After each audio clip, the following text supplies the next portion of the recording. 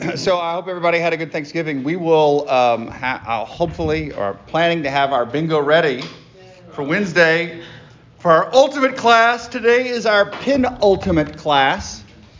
Hopefully some of y'all are still working on your fun exam. But we want to sort of begin wrapping things up today with a lesson that I did spend most of the day yesterday working on or improving. You may not think it's an improvement, but I think it is, from last year. The purpose of theology of the body was to establish an adequate anthropology. And what John Paul II intended to do, and he says as much as we'll see today, was in establishing the anthropology, was set up what we would call a triptych, a three-part analysis. First was what we began with of Adam and Eve before the fall, that analysis of in the beginning, pre-lapsarian man in the state of grace, what that would have been like. Then we turn to man fallen and redeemed in Christ, living in the mystery of redemption. But there is a third part that we didn't really address, but we're going to talk to today, and I put it towards the end, even though it doesn't come at the end of theology of the body. It actually comes right before the section on the sacrament, is man in the resurrection, looking towards our final end, to where we're going. To have a proper understanding of the human person, we have to look at man before the fall, fallen and redeemed in Christ, and then in the resurrection, in his resurrected body, and in his participation in the Trinitarian life in heaven. And so what I'm going to do today is try to draw from ideas from theology of the body. It's from that section that comes right after purity of heart and the analysis of those Pauline passages, and right before celibacy for the sake of the kingdom. Of course, it comes before celibacy for the sake of the kingdom because celibacy is living heaven on earth. That's eschatological sign. So it'll be generally formed around what John Paul II has to say, but I'm going to draw in a few other insights and then try to land the plane. We talked about this last year. I think we talked about this last year. That fundamental question of why are we Christians? Does anybody remember what we talked about? Why are we Christians? Because a man rose from the dead. Amen. Hallelujah. Because of Christ's resurrection. Without the Christ's resurrection, our faith is in vain. It's Paul, 1 Corinthians 15, 13-4. If there is no resurrection from the dead, then Christ has not been raised. If Christ has not been raised, then our preaching is in vain and your faith is in vain. As we talked about before, I am not too sure how many Christians really, know that the resurrection is central to our belief as Christians, and do they really believe in it and draw from the power of the resurrection. And so we see that the resurrection is not just sort of like an addendum to Christ's crucifixion and death.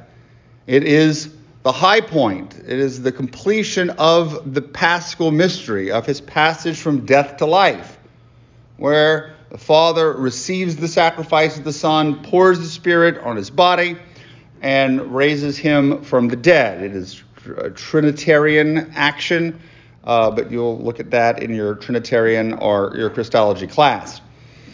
And so John Paul II really focuses on this passage from Paul. God is not a God of the dead, but of the living.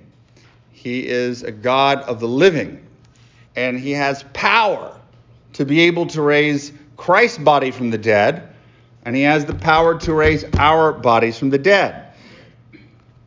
And I think that's the key point as we look forward to looking at what John Paul II has to say. Yes, Christ is the first fruits. He rose from the dead, and we get to share in his resurrection. And why is that? Why do we get to share in his resurrection? Because of what? You know this. If you don't, because of what? Because of baptism, yes, and the Eucharist, which we'll look at, but primarily because of baptism. And so he is the first fruit. We get to share in it. What John Paul II does is he says that basically, if you look at 65:6, this is in Theology of the Body, that Christ opens up the tree of life to man through the baptism. Through the resurrection and through baptism. That we get to share, to live eternal life through him. And we begin living it now through the gift of the Spirit. By responding to the promptings of the Spirit, by fanning into flame that which is given to us. But in doing so, it's not lived perfectly. We still have to have that dichotomy, that struggle between the flesh and the Spirit. But we're ultimately looking towards the final resurrection, the return of Christ in the last judgment. And with that comes the general resurrection, where we believe our souls will be joined to our bodies and will be judged. There, the final resurrection in relationship to all of the church and how our actions affected others, and we will go to heaven or to eternal damnation. And so, because of that final end of what we're destined for, this even further anchors our dignity. We have dignity because we're created in the image and likeness of God, dignity because we're redeemed in Christ, and dignity because where we're headed. If I have a painting and I'm sending it to Joseph versus sending it to the Pope, what am I going to want to put more insurance on to make sure it gets there? Not Joseph, sorry. The Pope. Because, the Pope has more dignity. The king or the queen or whatever has more dignity. That's how it works. This is a quote, though, from Flannery O'Connor that I've always liked. It's from one of her letters. I can't remember which one. She says, "I'm always astounded at the emphasis the church puts on the body. It is not the soul," she says, "that will rise, but the body, glorified. I have always thought that purity was the most mysterious of the virtues, but it occurs to me that it would never have entered the human consciousness to conceive of purity if we were not to look forward to a resurrection of the body, which will be flesh and spirit united in peace in the way they were in Christ. The resurrection of Christ seems the high point of the law of nature." Again, here O'Connor talking about the primacy, the importance of the resurrection, not only Christ's resurrection, but what it sheds light on our own body and our own future resurrection.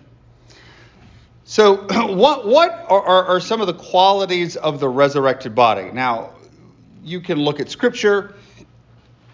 Jesus walking through walls, having his wounds, all these different types of things. And of course, you could take Thomas, and he talks about the impassibility of the body and all of these different qualities. But John Paul II also describes some of the qualities in Theology of the Body, basically saying that many of these traits that we saw before the fall are now perfected in Christ and perfected in the share of the resurrection. And what he's going to try to do in Theology of the Body is explain what some of these traits are, but just like he did in the beginning, he uses human experience. We can use our own human experience to say, this is what it would have been like or might have been like before the fall. But he also is going to draw from human experience to say what the fulfillment of the body will look like in the next life, what the resurrected body will look like. So taking a lot of the qualities that we already looked at and just seeing how they may be perfected or fulfilled in the next life. So that's what we're going to kind of do is the rest of the class today. And again, I'm happy to entertain questions, is look over some of these qualities, and particularly not so much as like a class on eschatology, but one specifically on the body, sexual ethics, and some of the qualities that we talked about, particularly when we looked at anthropology. The first and the most important is this. In heaven, you will have your body. Grandma, you're going to hear this. I know that grandma died and she's an angel with Jesus in heaven. No, she is not. Okay? And don't go tell some kid that. Like, don't go tell a kid, my grandma died and she's an angel in heaven. No, you little second grader, she's not. You can't tell the adults that either. Yeah. But this again kind of reflects that it's well intended. Maybe they think that their soul is like a spiritual angel type thing. I don't know. But hey, listen, we are all moving towards the resurrection. We are going to have a resurrected body. How that's going to happen, what it's going to look like, you can go read Ratzinger's Eschatology. Don't leave seminary without reading Ratzinger's Eschatology. Don't leave. You don't have a class on eschatology, do you? Do not. Oh, man, grace and salvation. Yeah. I guess so. But don't leave seminary without reading that book. Just telling you right now. As I said, so many don't know this, and in a certain sense, just don't believe in the resurrection. So we're going to have a resurrected body, but it's not going to be the same. It's going to be perfected, a little bit different. Not exactly the same on earth. And in Theology of the Body, audience 70, 71, and 72, John Paul II, this is towards the end of this section, draws from 1 Corinthians 15, 42 to 49 to talk about Paul and his description of the resurrected body. Drawn a lot from his own experience of the risen Christ. Basically talking about Christ as the new Adam, the last Adam, the image of the heavenly man who has this spiritual body. And through his resurrection and our share in his resurrection, we receive the Spirit, which gives powers to our body. And so this system of corruption that we have in our bodies, it now sort of comes into contact with this new power of the Spirit that begins to transform us as we move away from the life of the flesh to the life in the Spirit. Paul clearly sees that power coming through Christ's resurrection and the gift of the Holy Spirit, and as we live it and are perfected on earth, looking forward to the resurrection. So we're still going to have our bodies. That's the first thing, which I know I probably shouldn't have to reiterate, but we will. It'll be a resurrected body, perfected body, similar to Christ's body. You're not going to die. You're not going to be able to suffer. You can walk through walls. Get ready. Yes. Let's get ready to walk through some walls. Exciting. You won't need to eat, but you arguably can eat. The second thing, which is also important, is this. All right, y'all. Sexual difference will still exist. You're not going to get to heaven and become this amorphous blob. You're not going to become some androgynous being. We will still be in biologically but yet perfected male or female bodies. The difference will not be eradicated. The difference will not be eradicated. Although, John Paul II says, and we can understand this difference will be understood, or the sexual difference will be understood in a new and different fashion. John Paul II says it will be newly constituted. I don't know exactly what that means. But can you tell me why, even though we will remain male and female, why it will be different? Because you won't be able to reproduce. Correct. There's no need for reproduction. No need for procreation or generation. Will there be some way for us to enter into communion with each other? Yes, but it will not be genital. It will not be sexual in the way that we understand it now, even though we will remain sexual beings. So sexual difference is still going to exist. And I think particularly for, let's say, pagan mythology or pagan way of understanding things that saw difference as bad, and that we would all sort of come into this sort of Platonic androgynous being. No. Sexual difference is good. It is going to exist. Women will not become men, as the Gnostic Gospels talk about. We are going to have sexual difference. Yes? Maybe I'm jumping the gun and we'll talk about this. But Possibly. There is that... you can let me know. You're the teacher. Oh, I will. All right, get on. The line Jesus says to the Sadducees, when he's talking about the eunuch for the kingdom of heaven, they'll be like angels, neither giving into marriage or being. We're getting there. Give me a few minutes. We're getting there.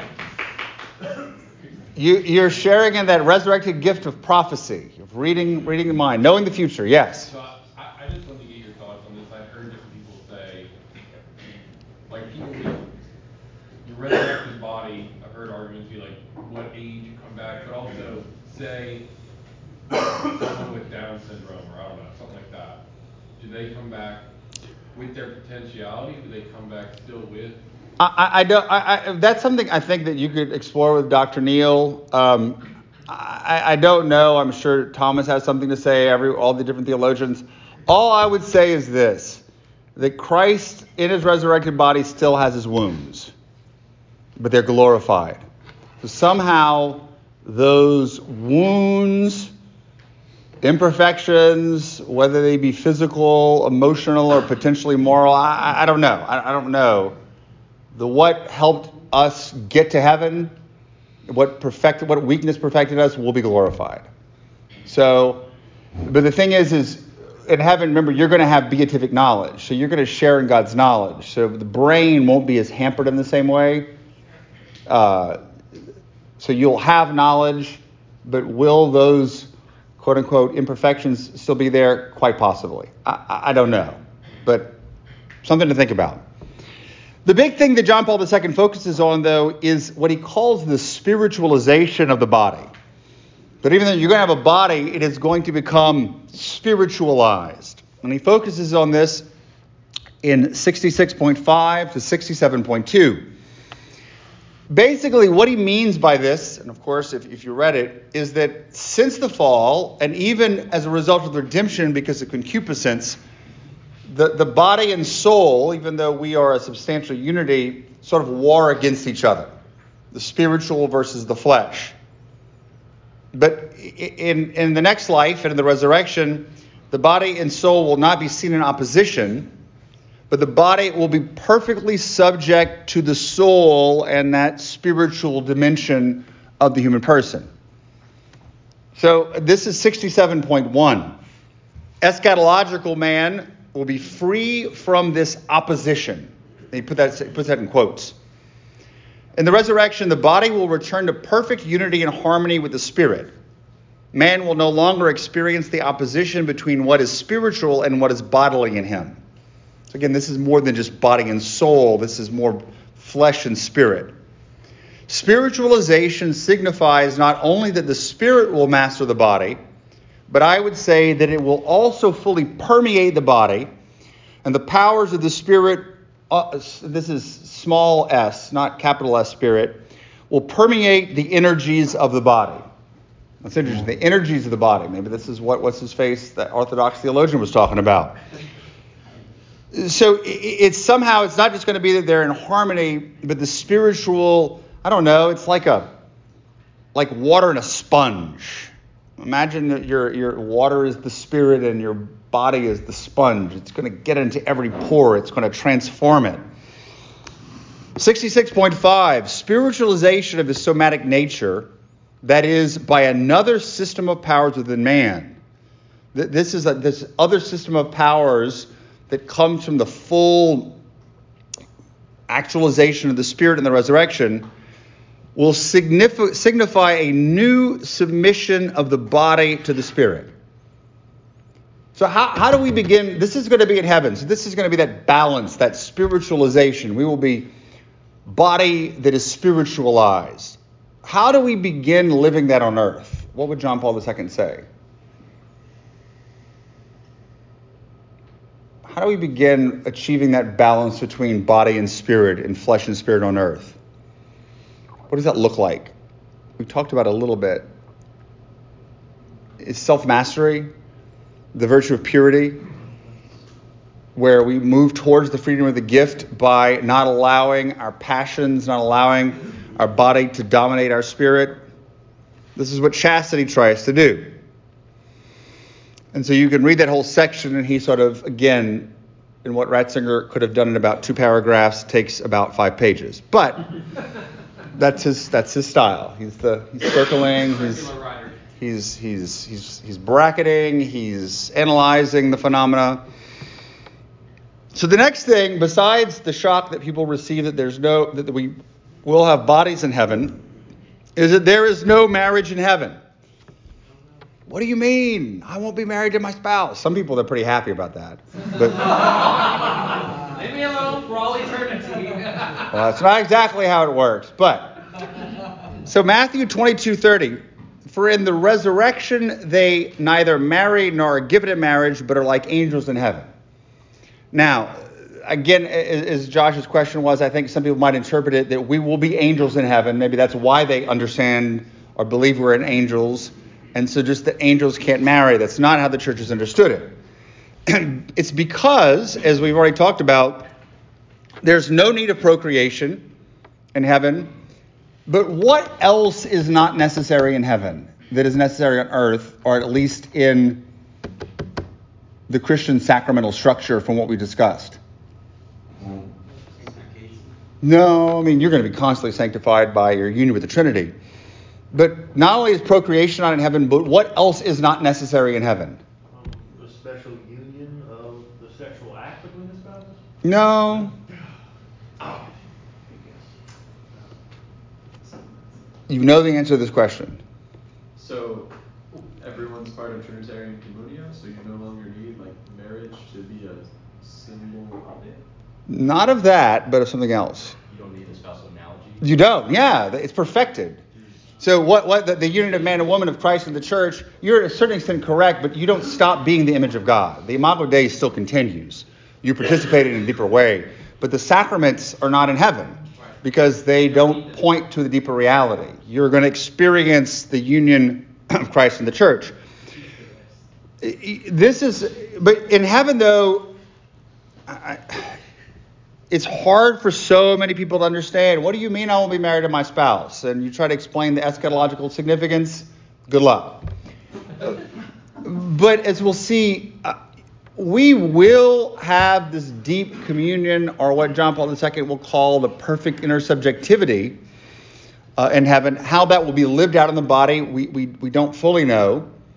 But you are going to be able to know a stranger better than you would ever know anybody on earth.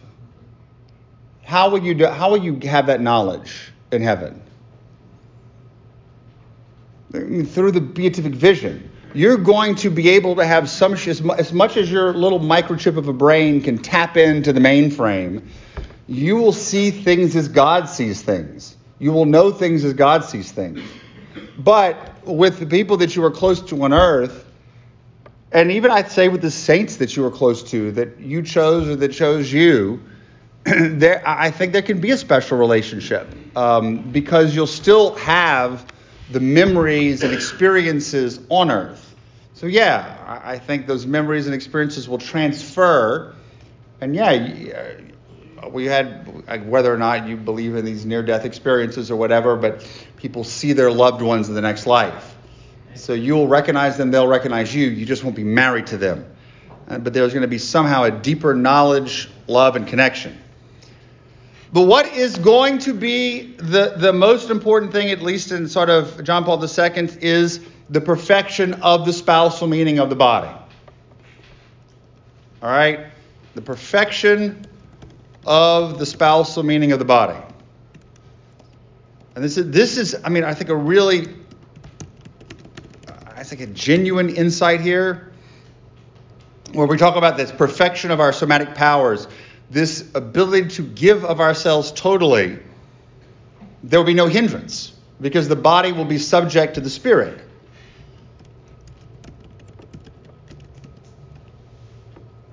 And so there will be that full freedom and spontaneity of the gift. The full freedom and spontaneity of the gift. Because, as I said, there's no opposition. The question, though, is, this sounds great, but who will we give ourselves to? Who are we giving ourselves to in heaven? God. And who else? Communion with God and who else? Each other, the communion of the saints.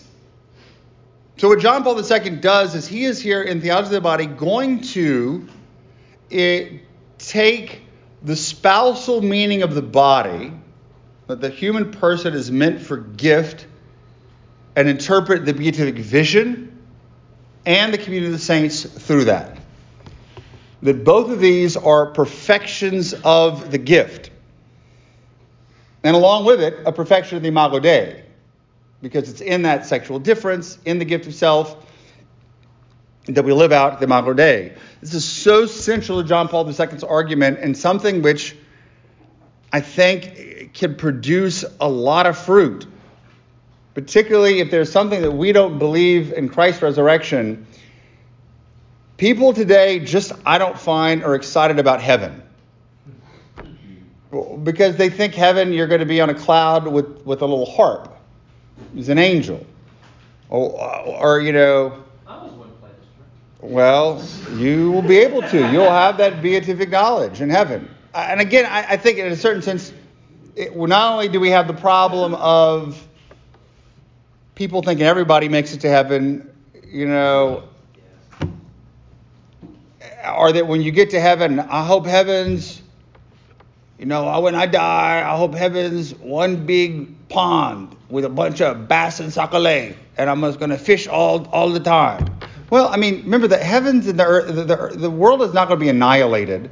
So chances are you might be able to come to the earth. It's going to be reviewed. You might be able to travel through the universe. Who knows? I got no idea. But I remember when I was first ordained a priest, I went to console a lady whose son had died in a motorcycle accident. And on the back was his concubine after leaving the wife and people at church, and he died in this horrific accident. And again, who knows what happened? I mean, but I remember she said, "Oh, I know the little Billy's in heaven cooking a supper with Jesus." I thought to myself, cooking may be part of what's happening. I didn't say that. I didn't say that, but I said, well, I really think we really ought to be having some masses said for the repose of Billy's soul and his girlfriend's soul. So but that's how it is. People don't get it. When they see heaven is just this terrestrial paradise. So, but the key is how this gift of self is lived in heaven. Where John Paul II is going to see heaven in the lens of a reciprocal gift of self to God. So again, what we normally describe heaven is the beatific vision. And so there's the sight. We see God as he is, and that vision, that contemplation is beatifying. And yeah, okay, it's true. But that's one sort of way of explaining something that goes beyond our complete comprehension. And I think for a lot of people, sitting and as much as they love to sit and stare at their phone, sitting and staring at God for all eternity seems like it's going to get boring. But John Paul II will say that actually, he kind of alludes to in 68.2, that the beatific vision isn't so much us sort of statically looking at God, but more of the contemplation of the Trinitarian communion of persons. So we're watching for all eternity, we're contemplating this exchange of love and gift. But the real key, though, comes when he says that heaven is not just us looking at God and somehow receiving his image, but it is the perfection of sponsality, of God giving himself to us in Christ. And so, because if we're the image of God and God is the Trinitarian persons and he's total gift of self, it is God, the Trinity, exactly how this is done, we don't really know, is given himself to us. Not just knowledge of him, but he's giving himself. And somehow we receive that gift and that we give ourselves back to him. So it's a circle. Correct. It is a circle. But it's actually more than a circle, as we'll see if we bring in John of the Cross. Because again, this is all just ways of understanding it. So this is the ecstasy of heaven. Ecstasis, out of yourself. Out of a static, stable place. That God is the initiator. He gives himself to us. We receive that gift. We're beatified through the gift. And for all eternity, we're exchanging the spousal gift with the Trinity. So the real key passage here is 68.3. The reciprocal gift of oneself to God, a gift in which man will concentrate and express all the energies of his own personal and at the same time psychosomatic subjectivity, will be the response of God's gift of man himself to man. So God initiates. And the reciprocal gift of self by man, a gift that will become completely and definitively beatifying as the response worthy of a personal subject to God's gift of himself. The virginity, or rather the virginal state of the body, will manifest itself completely as the eschatological fulfillment of the spousal meaning of the body, and the specific sign and authentic expression of personal subjectivity as a whole. So in our bodies, our resurrected bodies, we're going to be giving ourselves personally. Now this phrase, the virginal state or the virginity of the body, what exactly does he mean by that? I guess in a certain sense, the purity that we'll have, the fact that there's no marriage in heaven, and that we belong totally to God. He doesn't explain it fully, but I think we can understand it that way. In this way, then, the eschatological situation in which they will take neither wife or husband has its solid foundation in the future state of the personal subject when, as a consequence of the vision of God face to face, a love of such depth and power of concentration on God himself will be born in the person that it completely absorbs the person's whole psychosomatic subjectivity. That you are going to be so immersed in that gift of self with God, you ain't going to have time for another spouse. There will be a perfect intersubjectivity of all of us, but it's going to be this total concentration. We are going to belong totally to God. Again, something to contemplate. And I think you could see an influence here, and I'm not an expert in this, of John of the Cross. Now we know that John Paul II, very influenced by Carmelite spirituality. He wrote his whole thesis on the act of faith in John of the Cross, where basically the act of faith, God is not an object but a person. That it's a relation with a person, not some intellectual concept of a thing or an object. And so John of the Cross, and again, I'm not an expert on his eschatology here, basically says that in the resurrection in heaven, we are united to the life of the Trinity through the body of Christ, which I think is very valid. He's the head, we're the body. And our participation in the Trinity is actually the spiration of the Spirit. So as the Son, because we're one with the Son, as the Son receives the Father, gives himself back, the Father and the Son together spirate the Spirit. So we will, because of our union with the Son, participate in the spiration of the Spirit. Again, these are mysterious things, but the point is, and it's something that Balthasar brings up in his last thing of the Theodrama, that heaven cannot be static. He says, for spiritual creatures, eternal life in God cannot consist in merely beholding God. In the first place, God is not an object, but a life that is going on eternally and yet ever anew. Secondly, the creature is meant ultimately to live not over against God, but in him. I think that's key. It's not like here's God, here we are observing him. We're called to participate in the very life and communion of the Trinity. And this is a much more dynamic understanding that, of course, is rooted in the gift of self. But the next point that John Paul II makes is this gift of self, this reciprocal gift of self, leads to a phrase that we should all know by now, divinization. We become like unto God. Theology of the Body 67.3. Participation in the divine nature. Participation in the inner life of God himself.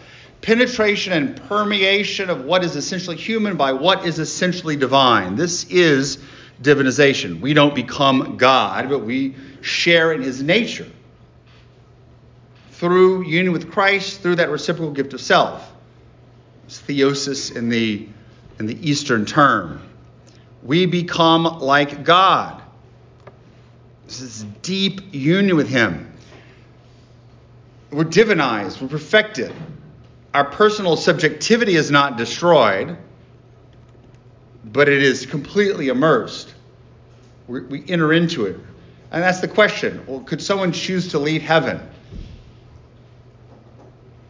I mean, there's still freedom, but you're so drawn into the mystery, you never leave. I was like looking at something so beautiful or eating a delicious steak. Why would you give up that delicious steak to eat a McDonald's hamburger? You just wouldn't. You could be free to. Granted, God is not a steak. If he was, he'd be probably like medium rare. I don't know. Yes. Delicious. A little butter, garlic butter.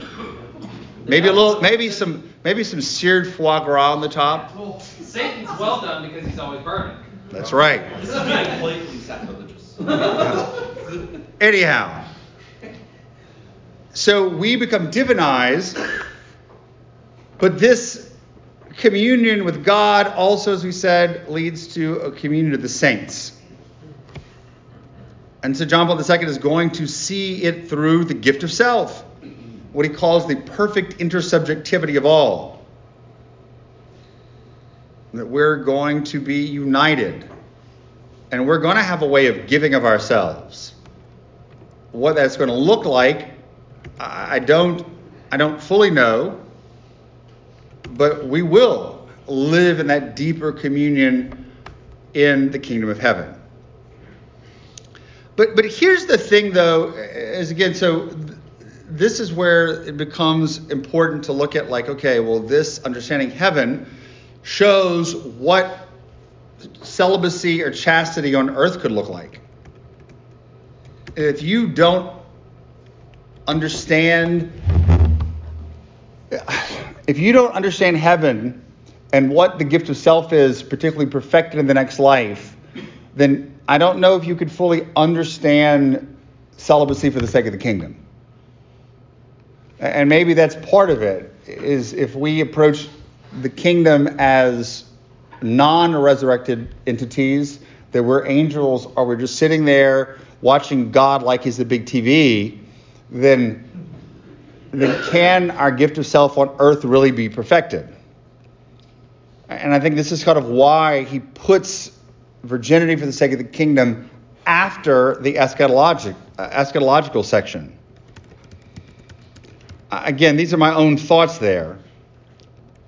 But this is the point that I, though, want to make about this as it relates to our own spiritual life. And we've talked about this, that there's really no way to live out a Catholic sexual ethic or this meaning of the body unless we have a spiritual life.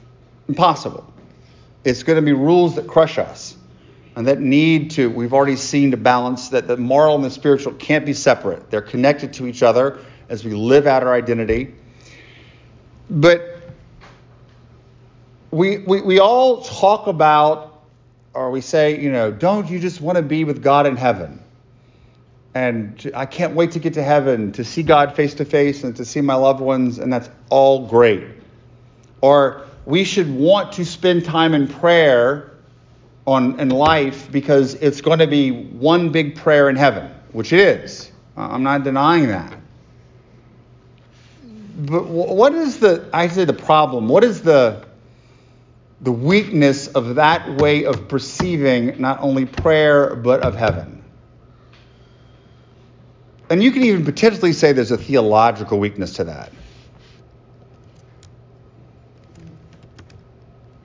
What do y'all think? Yes. It just doesn't give us the sort of like comprehensive guidance that the proper vision of heaven can. Right? Like it gives us these little bits of it, but it doesn't inform like a more holistic world. True, but mark that down. I mean, like, there's some aspect of us just being, like, in the valley of tears, and the imperfect, and the, all these things that are less than heaven. So if we just say, like, oh, just going to be this for longer, there's something a little bit sad. If you include all the earthly suffering, all that's not going to just go into heaven. It's going to be better and perfect. True, but we could take the argument we made from last year where when we looked at the cross, that actually the cross is Christ suffered while he had the beatific vision, so our suffering on earth, our sharing the cross, can be a side of that. I'm going to tell you what I think it is. And I'm then going to give you a long quote from Balthasar that sort of explains it. It's putting the primary initiative on the creature. I want to be with God. I want to experience time in heaven. Who is the primary initiator? God is. It is God who wants to spend eternity with us. That's the real mystery. We should want to spend eternity with him, but it is God who desires. It doesn't make any sense. But then again, this is why love is the whole root of salvation. He doesn't have to. For some reason, he loves us enough to become a man that he desires to spend time with us here on earth, and he desires to spend eternity with us in heaven. So listen to what Balthasar says. This is from his little book, Who is a Christian? The farther one looks, the more this being with, I don't know what the German phrase would be, appears to be the prevailing form of Christ's life on earth. He begins his existence in the womb of his mother, who has declared her yes to the word of God. He spends his youth in the bosom of a family, which he leaves for a couple of days in order to linger among the teachers, listening and questioning. He begins his public life with the forming of a group of disciples. He is transfigured in a community of disciples. He is transfigured in front of 3 of these disciples, together with Moses and Elijah, and shown in anguish in front of the same 3 disciples on the Mount of Olives. He mounts the cross with 2 criminals who hang on the right and on the left of him. But here's the point here. Even in his resurrection, he is not alone. But when the graves are open on Good Friday, many bodies of the saints who had fallen asleep were raised and came out of their tombs after his resurrection, and they went into the holy city and appeared to many. And when after his resurrection he walks and talks with the disciples on the country road to Emmaus, he manifests to the end his habitual desire to be with them. So, if Christ is the revelation of the Father, the ultimate revelation of God, and his whole existence was not spent in codependency, but in a being with humanity, why would all of a sudden, when he gets to heaven, said, I'm tired of being with these ants or these creatures or whatever? No. He desires to be with us, even for eternity. And I think that becomes a big part of the focus. Why we don't desire heaven, we don't think about these eschatological things, and why you don't think about it on earth. He desires to be with us in our bodies. He wants to spend eternity with us. Look at the prodigal son. If you see that, as we talked about, as sort of like this parable that describes heaven, the Father's house is the big celebration. It's the big feast. It's the communion. It's the meal. He wants his son to come in. He'll do whatever it takes, but he won't force you to come in. You choose to say, I am sitting out here. but he desires us to be with him. And so thinking about that the Lord really wants, he invites everybody to the wedding feast. Hey, I want you to come hang out with me. I want you to come be with me. Why? Not because, of anything. He doesn't have to, because he loves us. He delights in us. He enjoys being in our presence. So that's the thing. That's what prayer is. Go to prayer. Why? Because even for 5 minutes, imagine you have a friend that lives out of town and you get to see that friend for 5 minutes a year.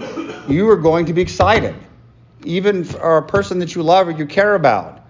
Your parents love hearing from you, maybe. Even if you call for 5 minutes. Because you delight in that. Let's take Mr. Zeldin as example. Do you love hearing from and seeing your daughter? Absolutely. Even for 5 minutes, you're going to take that a little bit. And so if he, as a earthly father, delights in even 5 minutes, imagine how the Lord delights in being with us, even for 5 minutes. The more time we want to spend, we don't have to be perfect. Does your daughter come to you sometimes and she's all full of emotions and distracted and aggravated? She's always just so exuberant, excited to see you. But even when she's not, you're still excited to see her. Hypothetically. But that's the point. If God is revealing himself as a father, that's the thing. And so all this stuff about gifted, so he doesn't want us to spend time with us. He wants to give himself to us. He wants to say yes. He wants to shower us in the next life and on earth.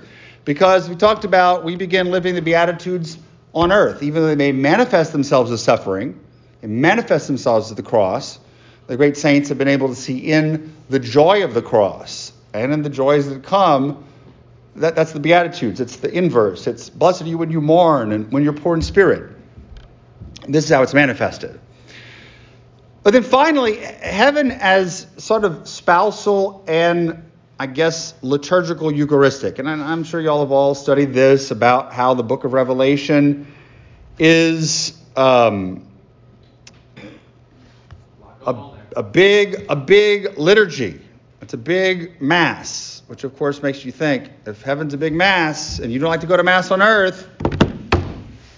So it is first of all the wedding supper of the Lamb. Read Revelation 19, 6-9. It's where the bride and the lamb come together. It's a big wedding feast. So the spousal imagery, which began in Adam and Eve, was in the middle. We're there in the prophets, there in the Song of Songs, there in the Christ the bridegroom, there in Ephesians 5, there now in Revelation. The spousal mystery is perfected. And so we will have the spousal nuptial dimension to heaven. But it's also, of course, liturgical, where this is the whole Scott Hahn's, the Lamb's Supper. You can read other documents that will point out to that reality that we participate on earth in the Mass, in the heavenly liturgy. It comes down, this wedding supper of the Lamb is in the Mass. But the key point is what? Is that we share in the resurrection. We begin to share in this life now, not just through baptism, but through the Eucharist. So one of my favorite little things when I've taught sacraments before, maybe we talked about this last year, I don't remember, but we'll talk about it now. I love this little question. Imagine it's the Last Supper, and that before they go out to the Mount of Olives, Jesus realizes that he's consecrated too many hosts. He had one extra. Unfortunately, John the Evangelist had a pyx. And so he says, hey, I'm going to put the little consecrated host in the pyx, and then I'm going to go out. We're going to go pray. When Jesus, in his physical body, died on the cross, would he have died sacramentally in that host?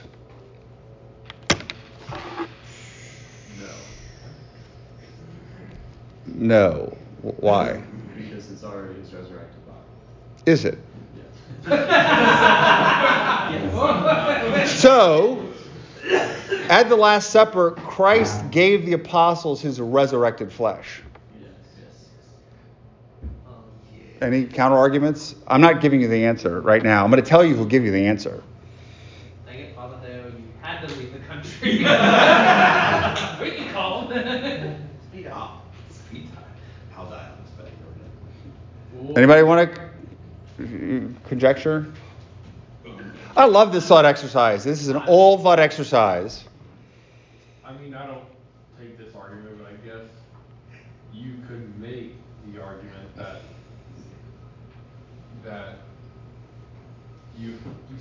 they still got the body, blood, soul, and divinity, but it wasn't the resurrected body. I mean, like I guess you could say that, but I mean, what would be the point? I don't know either way whether that bread was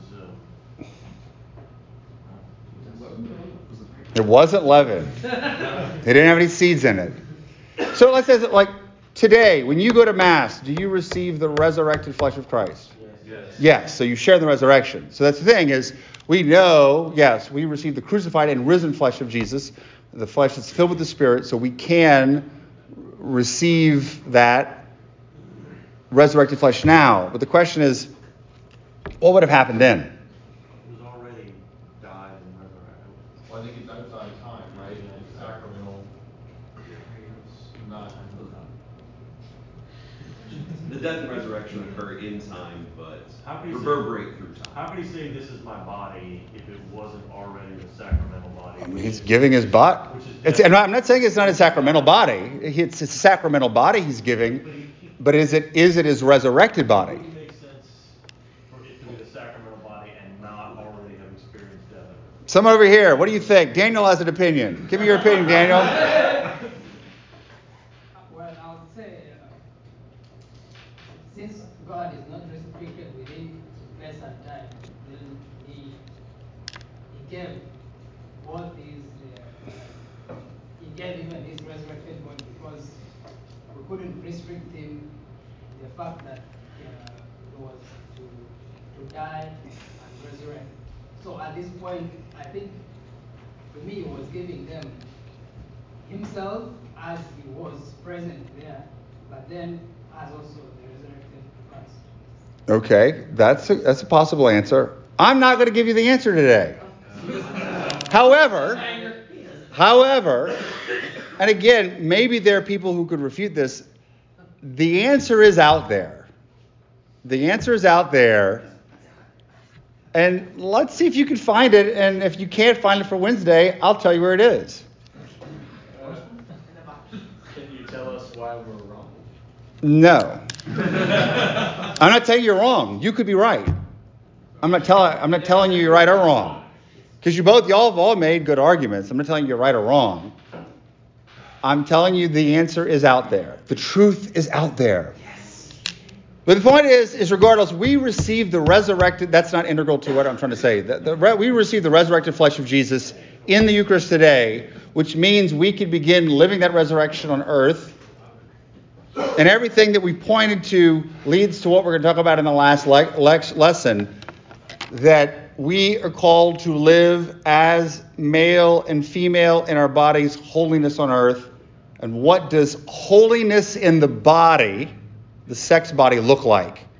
Now that we've had all the different pieces to put together, what does that look like moving forward? Do some research. The answer is out there. I know exactly where the answer is too, but I'm not going to tell you. But some of you little detectives can figure it out. Glory be to the Father, and to the Son, and the Holy Spirit. As was at the beginning, is now, and ever shall be, world without end. Amen. And the Father, and Son, and the Holy Spirit.